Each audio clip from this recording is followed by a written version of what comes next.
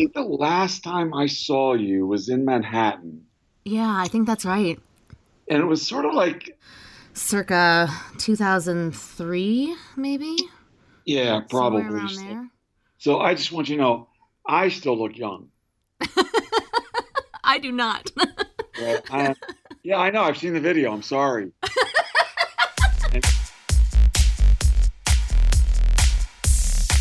Hello and welcome to How They Did It with me, Darbi Worley. This is a show where I sit down with extraordinary people to talk about this thing called life and how to do it better. Today on the show is Rob McGovern. Now, if you're familiar with that name, you probably know him as the founder of CareerBuilder.com or other business successes that Rob has experienced in his life, and those are all fantastic, but I wanted to talk to him about a very serious car accident that he had a number of years ago and his recovery and how that changed his life. So I really don't want to say a whole lot more about that. Let's just listen to the interview. Oh my God. I have to tell you before we jump into this, I stopped myself yesterday. There's somebody on your page who was saying something about positive about Donald Trump or negative about Hillary, and I started to jump on and make a comment, and I was like, why am I doing this? I do not know this person. There's no need for me to engage with this person. here's the thing. I'm glad you brought her up. You know, my girlfriend, such a reluctant Facebook user, and I have only really been using it to diss Donald Trump. I told her this confession yesterday. I said, I really feel bad. I dissed this woman and unfriended her because she wasn't agreeing with me. That's like sort of against the spirit of Facebook. And so she says, yeah, that was really bad. And so then she went in and looked at my news feed and she saw what that woman was saying. She says, oh, yeah, you were right to get rid of her. And then it occurred to me, I don't know who she is. Oh, really? Yeah, Wow. she's not a friend. I mean, I just say yes to everybody, and I shouldn't. I think I just said yes to some right-wing, alt-right idiot. Yeah, I have lots of people like that in my friendship list. I've got something like 3,500 people. I keep saying that I'm going to start unfriending people on their birthdays. Like, I'm just going Yeah, to do it slowly every day as the birthdays come right. up. I'm going to be like, okay, goodbye, goodbye, goodbye. But I just don't quite have the heart to do it. I have learned, though, to change my privacy settings so that every time I post anything political, I hide it from a group of people I've dubbed the shit starters. Right. And that makes it a lot easier. Do you want to hear something really depressing about Donald Yes, Trump? I do. This whole thing really bummed me out when I learned this today. So I had a long drive this morning to a meeting up in Baltimore, and so I'm in my car and I'm listening to news radio, and this analyst who was very believable and respectable gets on and is being interviewed and says, look, here's what you got to understand. Donald Trump is not running for president. Mm. That is a false. And very believable analyst said, really, he's running to create a television network. Yeah. But then here's what he said. He said, it's actually brilliant what he's doing. Hmm. He wants to be ostracized by the Republican Party because he wants to create the TV network that's for the disgruntled, hateful people, which there are about 40 million of. Wow. He says it will be the most valuable TV network ever. And that's why he's going after Paul Ryan. He said he wants to lose the debates. All he wants to do is challenge an establishment player. And going to these people saying, it's not just the elections are rigged, society is rigged. Hmm. And this whole thing is against you, and I'm here for you. And if you think about it, it's a perfect strategy for an opportunistic guy like him. Yeah. And I think he actually doesn't really have an interest in being the president because he doesn't prepare for the debates. He's like, I don't want to do that shit. Yeah, he has no interest in that job whatsoever. No, I think that's exactly right. And I think it's a really dark road that he's going down and taking these people with him and riling up these people. I mean, the homophobia and the racism and the misogyny that he has unearthed and given these people permission to come out from underneath their rocks is distressing to me. And did you see this thing yesterday at Pence's rally where this woman talked about she was being ready to take to the streets with her guns for revolution? She's not the only one. I know. And here's the thing that really frightens me, that we all thought the internet and social media was going to liberate society and create fluidity of information. It actually isolates it, right? Because you're only friends with the people you're friends with. And you can choose your news now. Mm. And you choose Fox, or in this case, you're going to choose alt-right Trump.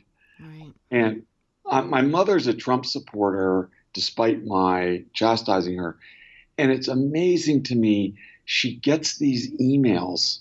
I said, Mom, none of this is true. Mm.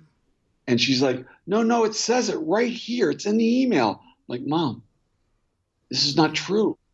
Right. And so that's my fear, is it's going to fuel up these people, and forever they'll be angry, uninformed a-holes. So I think Trump's going to keep doing outlandish things, and he's probably pining for McConnell to diss him.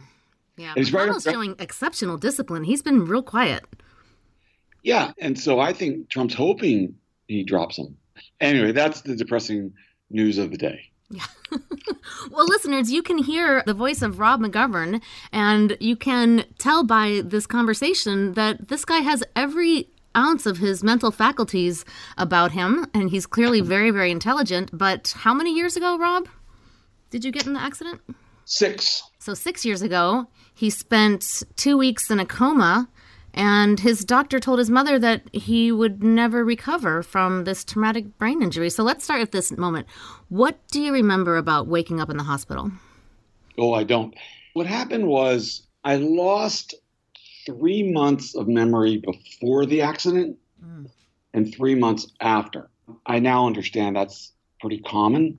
My waking up was like a gradual process 3 months later, and there were videos of me in one of the hospitals with me talking to people, and I said, I've never been in that hospital. What happened was I was on a business trip, and I'm a private pilot, and I was driving back to my airplane, and on the road, a 16-year-old kid decided to pass someone illegally going uphill. So we crossed the yellow line, and unfortunately I was coming over the hill, and we had a head-on. And the humorous part of that is everyone was always afraid I'd kill myself in my airplane. And no, I almost killed myself in the car driving to my airplane. And so I had some good fortune. I was driving a car that's referred to in aviation as a crew car. And a crew car is what they give you for free if you buy gas in your airplane. And so that car was a 1992 Lumina, which was the first year Chevy put an airbag in a car. And then the second good luck was I was a mile from a fire station. And third, I was in Indianapolis, and they took me to Mercy Hospital, which is what they use for the IndyCar drivers. Wow. So, it all came together. If you're almost dead in a car accident, you want to be in Indianapolis. Did you stay in Indianapolis for your whole recovery, or did they take you someplace closer to home? Like, what happened then? Yeah, well, what happened was I'm in a coma, and I lost 8 units of blood, which is about what you have. Jesus. And the trauma surgeon said the only reason I'm alive is because I'm a fitness buff. And so they stabilized me, got me out of the coma. I had 41 fractures, so they're gluing me back together and sewing me back together. And then at the end of that, let's say I'm in intensive care for weeks out there, or a month. And then they say to my mom, okay, well, he's ready to be transported. Here are the 2 hospitals we recommend. And she says, no, I live in Philadelphia. I'm going to take him there. They said, no, you need to take him to a brain recovery hospital. She says, what are you talking about? He says, oh, he has a traumatic brain injury. And she said, why didn't you tell me? He said, well, we were trying to save his life, This was one thing at a time. This was second order. And my mom's kind of funny. She told me that entire time I'm out, my ear's bleeding. And she keeps saying to the doctor, he's bleeding out of his ear. And the doctor kept saying, yeah, that's not on the triage list today. We'll get Jesus. Oh, and so I spent a month out there, and then I was transported to the National Rehabilitation Hospital in Washington, D.C. So I'm curious about, if your brain was injured in such a devastating manner, what were your thoughts like when you started to come to? What do you remember about that? It's kind of hard to describe what happens when the computer in your brain is not working. Mm. I'll tell you something the chief neurosurgeon told me maybe 3 or 4 months after the accident. I'm now aware enough to have conversations. And I said to him, hey, will I ever be 100% again? And he, without skipping me, says, oh, yes, for sure. Just a different 100%. And that's kind of how it is. So when I first started getting it together, I couldn't remember names and places. And every day they'd ask me what city I was in, and I was sort of having trouble with that. And then what they do in recovery like this is it was really 8 or 9 hours a day of therapy to kind of reestablish thought process and brain. Here's how fortunate I was. There's a predictive test that is the gold standard for people who've been in a coma. It's called the Glasgow Coma Score. Mm-hmm. And so after you're out of the coma and you're aware, and they run these tests on you, and they give you a score. And your score today is a 14. Mm-hmm. And the lowest score you can be is a 3. And a 3 is your brain's controlling your lungs, your heart, basic things like that. And then based on your score, they have a predictive outcome. And so my score was a 3. Wow. And so the predictive outcome is vegetative. Hmm. So they really did have the vegetable talk with my mom. And who knows, I'm a good healer, something, my code name at the hospital was Miracle. Like they really couldn't believe it. And here I am. And I'm just glad I don't remember it. Yeah. Yeah. But you must remember the recovery period. Was it quite painful physically? Like you were in the hospital for, you said almost a year? Yeah. Yeah. So what was hard is there were really 2 parts to it. One was physical, right? I crushed my pelvis, both hips and, all these fractures. And so one thread was getting me mobile and back on my feet, and the other was brain. Yeah. And I remember my girlfriend and I have a funny expression that is, have you ever thought about swimming? and I'll tell you where that comes from is one time the chief physical therapist checked in on me and said, how you doing? And at this time I'm still wheelchair bound. And I asked her, I said, hey, when do you think I'll be able to get back on my bike? And she says, have you ever thought about swimming?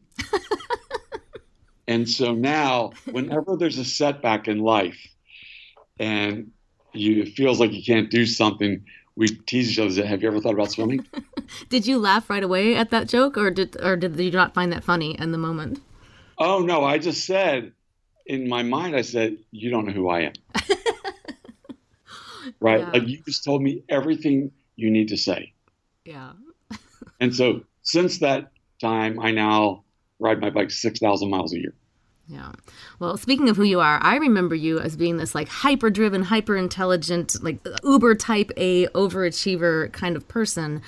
And so I suspect that you attacked your recovery that way. Did you have that feeling right away? Like I'm no matter what is going on here, I'm going to beat this? Or did you ever doubt that was possible? Yeah, I think the only reason I didn't tie my sheets together and get out of the hospital out the window is because I wasn't strong enough to do that. But yeah, I don't ever recall a doubt. But I'll tell you what happened is, I don't watch television even in my real life. I never have. And so I'm like staring at the ceiling tiles in my hospital room, just contemplating life. And, I just did some math and said, hey, we're only alive for 28,000 days. And I got to value every day because it can all be taken away from you because some nut hit you with a car. And I think it really helped my perspective and made me value every day. And if I'm anything, I'm impatient about wasting time because I'm like, hey, we don't have many days left. This could end right now. Tomorrow. Yeah. Do you believe in the law of attraction and that type of mental conjuring, manifestation, meditation business? And first of all, do you believe in it? I'm not sure I'm aware enough to say whether I believe or not. Yeah. Well, I mean, basically the law of attraction says, and this is something that I absolutely don't believe in, but it somehow seems to work in my life all the time, so I'm not sure what to say about that. But it basically just says if you believe it, you can make it happen. And my suspicion is that that's something you've been doing your whole life, whether or not you're consciously doing it. Yeah, but you know who I give credit to for that is my mom. So my mother is still alive. She never finished the ninth grade. And she came out of a coal mining region in Pennsylvania. And she has always been behind me, sort of nudging me, saying, you can do it. You can do it. And so there's never been a question in my mind about being able to accomplish something because she instilled that confidence in me that you can achieve what you want to achieve. I'm curious about, too, how this has changed your self-image, and if those changes are things that you remember or that other people have told you in a way that you've changed since the accident. Well, I think that most people would say, and I think I believe this too, is I've become more purposeful, and I really do believe that it could end tomorrow. Right? And if it does, you want to be able to look back and say, you know, I lived every moment to the best I was able. And so before I didn't want to watch a TV show. If you want to torture me, make me waste time watching Mad Men or some television show. It's just, I need more purpose in my life than that. How many hours a day do you work? So I have 2 companies going right now. So it's a lot of hours, but I guess what I don't want to leave the impression that I'm this workaholic. I work a lot because I really love what I do. You know, I'd rather be doing something that I really enjoy doing than wasting the time. Do you believe in God? Yeah. You do? What I version? do. Well, I guess it's like this. I don't think humans are capable of truly understanding who God is and whether we're in a matrix. Elon Musk from Tesla Solar City recently said that he thinks there's a 99% chance we're living in a simulation. I don't argue that, right? I'm not sure what the environment we're in, what it truly is. Could it be the Matrix? Yes. Why not? Could that be God, some hacker running the Matrix? I don't know. I'm not super religious. I actually think religion was designed by humans to organize society more than it was to create religious beliefs. Yeah, I think that's as good a theory as any. Do you think it's an overall good or an overall detriment to society in its current form? I think it's good because I think we do need to be organized. Every religion can take things too far, whether it's Christianity or radical Islam or, Judaism. But I think as a basic framework, morals are a good thing. Religious norms or norms about society is a good thing. I think respect towards others is we sort of get that if you're a Christian, from the Bible. So I think it's a good thing. Okay. I want you to talk a little bit about how you got the idea for Co-Brain, which seems to be such a complicated product. I'm not even sure if I could explain it to the listeners, but maybe you can talk a little bit about where that idea came from. Yeah, so the idea really is one of collaborative intelligence. That if you think about it, the human brain, I'm trying to remember what the number is, how many petaflops of performance it has, but you basically on your shoulders have more than 100 million of your laptops in your brain power. So humans are really smart and they can do a lot. And my idea was, well, what if we tried to figure out by identifying who's doing the things that you're doing? In this case, it's in shopping. And the theory of this kind of computer science is if you buy product A and I buy product A, when you buy product B, there's a higher probability that I'll like product B too. But imagine if you bought 10 products and I by coincidence, bought the same 10 products. If you buy the 11th product, really high probability I'm going to like the 11th product too. And so what I did is I convinced major retailers to give me all their data. And today we have about 4 billion transactions that retailers have given us. What that does is allow us to create predictive models based on purchase behaviors. One of the innovative things is we figured out a way for the retailer to mask the person's identity. So I don't know your name, but I can tie it to you in a way so I know who you're most like. And that's the idea. And what enables it all is the cloud's computing resources, because the computations we're running use massive amount of computing power that before the cloud you just couldn't do it. Now we can turn a switch and we have what feels like the world's computing power at our fingertips, and we run this predictive algorithm, and in 4 seconds it's done and we give all the computers back. So do you find, and I'll preface this by saying that I'm not at all squicked out about targeted advertising to me. I'd actually rather have ads that are based on my past behavior. I think they're more relevant and less annoying. But do you find that people get scared by having all that data running around, even if it's not identifiable to them? I'd say that the horse is already out of the barn on that one. Right? So every person that has an Amazon account, which we all do now, has a different Amazon front page. And what's on your Amazon page is different than mine. And Amazon's taking everything you've bought and everything you've looked at and everything you've rated, and they're computing predictive models to try to figure out what to show you. I happen to agree with you. I think it's better. We'd rather have better navigation to information, but you could do bad things with it. I could scare the daylights out of you if you know the data I could buy on you and what marketers are buying about you every day. And the suppliers of that data, if I told you the names of the companies, it would shock you. Really? Yeah, they're big credit bureaus and people like that. Wow. Yeah, that's not cool. Yeah, I think that battle's already been fought. Did you hear about the famous Target model? What happened with Target? No.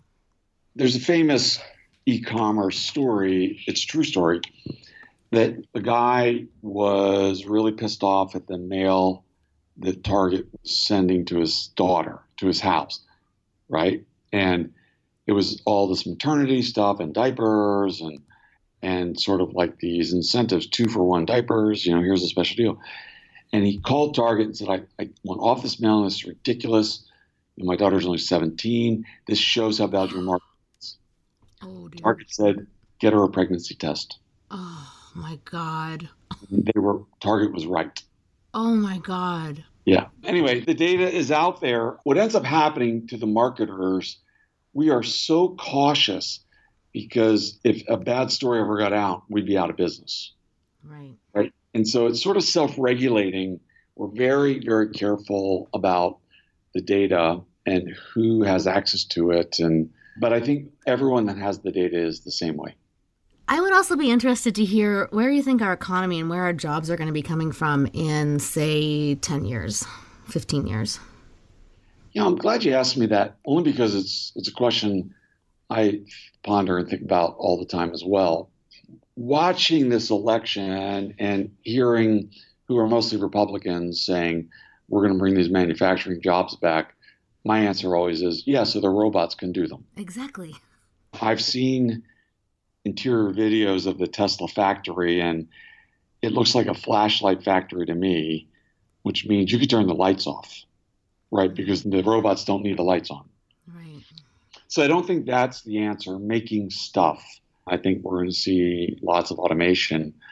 I think in some ways we're fortunate the birth rate in all the Western economies is going down because it's not clear how you could support a much bigger population.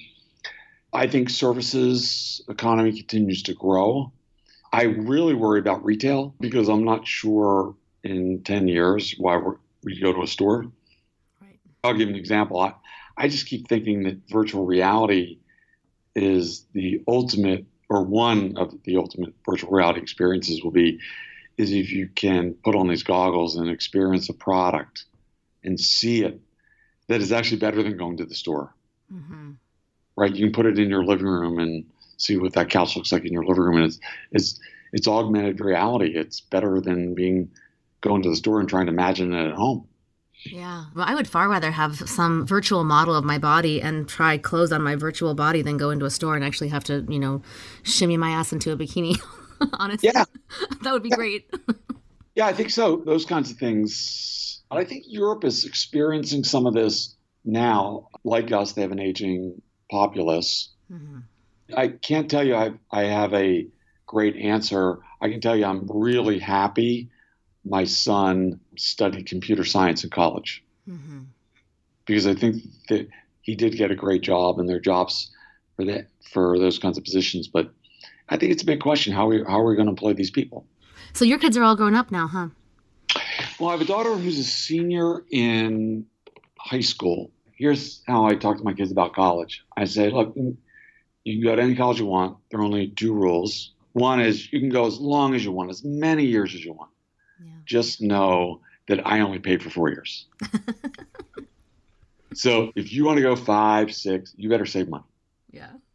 And the second is you can choose any major you want as long as there's jobs in that profession. Yeah. I think those are good rules. Yeah. I don't know what she's going to study, but she's a really smart kid and she'll do well. Yeah. How do you define success? You know what? It changed because of my car accident. Mm. Okay. In that case, tell me what it used to be and tell me what it is now. I think it was sort of dumb stuff like make the most money, have the most stuff. Right? I think success today is on your last day. You look back and say, wow, those were a great 28,000 days, right? I really had a good time. I enjoyed it. I contributed to the world. I think that's a lovely place to stop. Rob McGovern, thank you so much for agreeing to come on my little show. Can people find you anywhere on the internet? Where should they look if they want to read more of your musings? Are you on Twitter or any of those places? Yeah, at Precise Target, one of my companies. They can find me on that website, find me on LinkedIn, and I'm Rob at precisetarget.com. If you spam me, I'll spam you back. All right, sir, thank you so much. I'm really glad you didn't die in that car accident. All right, Darbi, great talking to you. All right, that's going to wrap things up for another edition of How They Did It.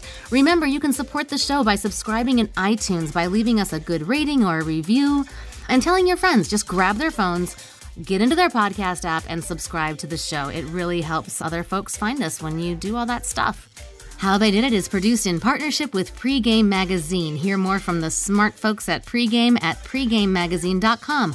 Our music is provided by Girls Like Bass, and you can hear more from them at girlslikebass.com. For more on my voiceover career or fitness interests, you can check out my website at darbiworley.com. Thanks for listening, and we'll see you next time.